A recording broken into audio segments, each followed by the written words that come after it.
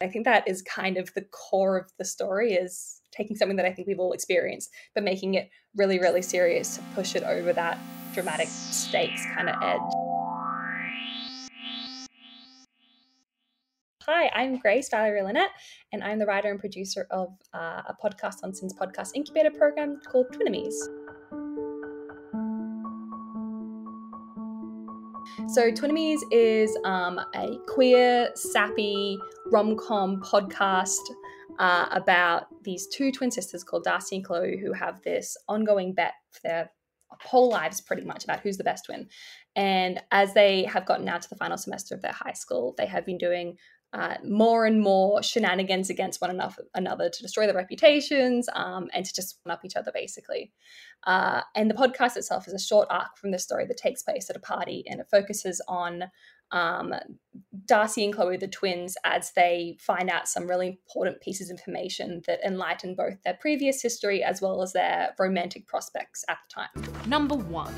Although Darcy and Chloe hate each other, the two twins were surprisingly close as children. I read yesterday that you can't prosecute children for biological warfare. It's unconstitutional. I love the twin dynamic that you've written. What was the interest in writing and using the sibling rivalry, like dosed with personal insecurities, as kind of the main story catalyst? Yeah, so, I mean, when I first started writing this story, Chloe wasn't really a big part of it. It was very much about Darcy and her love interest, Margot, and it was like a queer love story. And as I was trying to find the motivations for Darcy as a character, I wrote in that she had a twin sister who she was competitive with, and it was meant to just be like a little remark off the side. But I had a teacher who was working with me on the story because I was producing it as part of my bachelor's degree. And she had just done her PhD on twin relationships, and where she had like talked about quite a lot of how twins in media content tend to be mirrors or two sides of the same coin. And that she thought it was really interesting that I had put that in as like a dynamic for Darcy. And we kind of spitballed a bit on what the story could be if it was actually about these two twins, Darcy and Chloe, and this competitive relationship they had. And it just sparked this idea in my brain of how just how far twins can go and how far twins can push each other, or siblings probably more. And how these two girls have the exact same issue and the exact same problems, but they've manifested in different ways and affect their lives in different ways. And that felt like it's a more interesting dynamic to explore than the traditional love story that I was originally going down. It's always about you every time. It's never about me. Tell me why we compete and defeat and repeat just to finally be free of this fucking family. So yeah, were there any podcasts that inspired you into making like a musical like this? Or was the inspiration more so in like taking theatre elements into the podcast medium? I think there's kind of two ways that I can answer that question. The first one is that I really, really love like late 90s, early noughties, sappy rom-com movies, like the teen ones, like 10 Things I Hate About You and Clueless. Best films of their generation. They're the kind of film that you curl up with on a couch with a bowl of ice cream to watch. And they were definitely like a staple of my teenage years. And one of the big inspirations for me was that as a teenager, I didn't have those movies with queer people starring in them. Like that was we still had the bury your gays tropes on TV. And so that's very much the space that I play in, is creating really happy works with queer characters. So I wanted to create that in terms of this musical. In terms of the podcast space, the first podcast that I listened to that got me onto the idea of having a podcast musical is 36 Questions, which is like, it is the height of podcast musicals, is what everyone's listened to, but it's an incredibly well done 3-episode, 1 act per episode, kind of like a theatre show podcast about these two lovers who are fighting, and the songs of how you get the exposition, and it's really simply done. And I highly recommend it if you want to go and have a listen to it. But in terms of Australia, there's only really been one other podcast musical created, and that's by Jessica Hamilton, who wrote Slaughterhouse Road. And we were incredibly lucky that I actually got her as my mentor for this project at SYN. So it just worked out wonderfully that I could actually talk to someone who had experience working in such a niche medium. Yeah, wow. I guess running on from that for a bit, it's like a shorter form fiction piece, but there's a lot of moving parts and production value for like a community media podcast. What was that creative process like for Twinemies? Oh, it was absolutely hectic.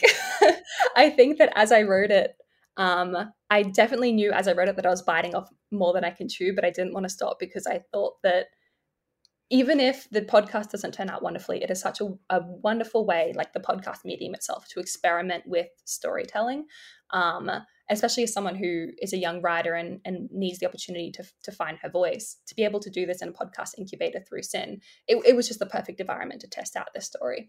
And so there are three kind of central storylines in it. There's the Darcy and Chloe twins arc. There's the Darcy and Margot falling in love arc, and the Chloe and Aiden falling in love arc. And so upon reflection, I'm looking back going, I really should have just chosen one in the same way that 36 Questions does it, where they have a really simple arc, 3 acts, 1 episode per act, get it out of the way and done. But I think that if I had gone that way, I wouldn't have been satisfied. And I think the audience wouldn't have, because the story world is so large and so dense that it would kind of feel a little bit sad that you only get to hear one of the incredible stories in this world. So I think that all of the moving parts is part of its charm and part of its returnability as well.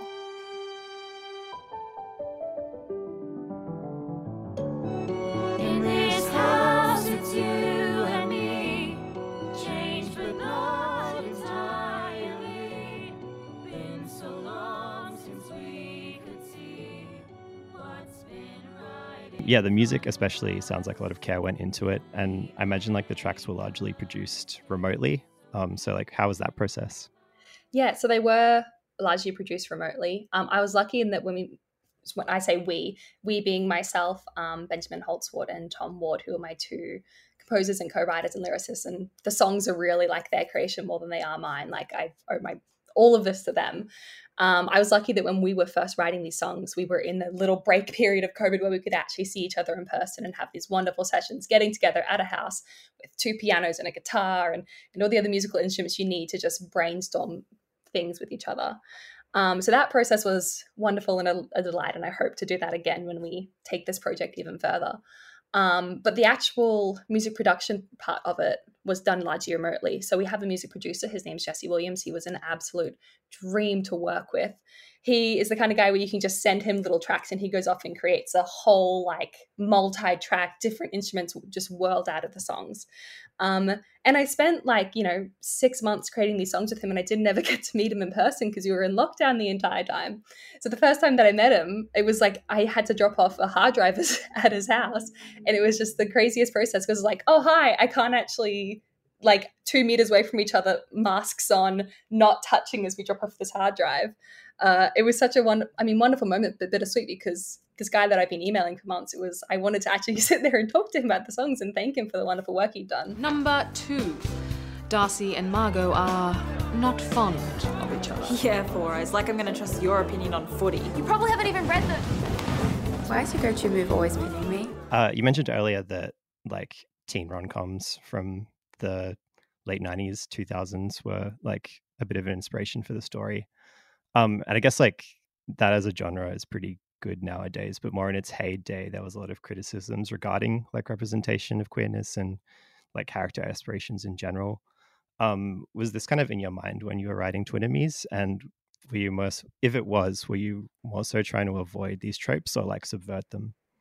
Yeah, absolutely. So as I was creating this, I was really mindful of the stereotypes and tropes that come with, queer people and people of color from those like late 90s, early noughties movies. And a lot of this I'm going to be talking about from the perspective of a queer person because I'm not a person of color, so I can't talk to that. But what I really tried to do was to keep the stereotypes and the tropes in mind, but flip them and actually make them fun and kind of owned by queer audiences and the queer characters. So that was definitely a large part of writing the script and one of its biggest struggles as well. Twinemies, a queer musical rom-com podcast written by Grace Valerie Lynette, coming soon to the SYN Media Network. Well, thanks so much for joining us on Loud and Queer. Awesome. Thank you for having me. Where can people go to listen to the podcast when it starts to drop? Or I guess as of like when they're listening right now, where can they go to find out more online? So you can find it pretty much everywhere you can find podcasts: Spotify, Apple Podcast, Audible, or you can follow us on Instagram, which is @Twinemies_musical. Awesome. Thanks so much.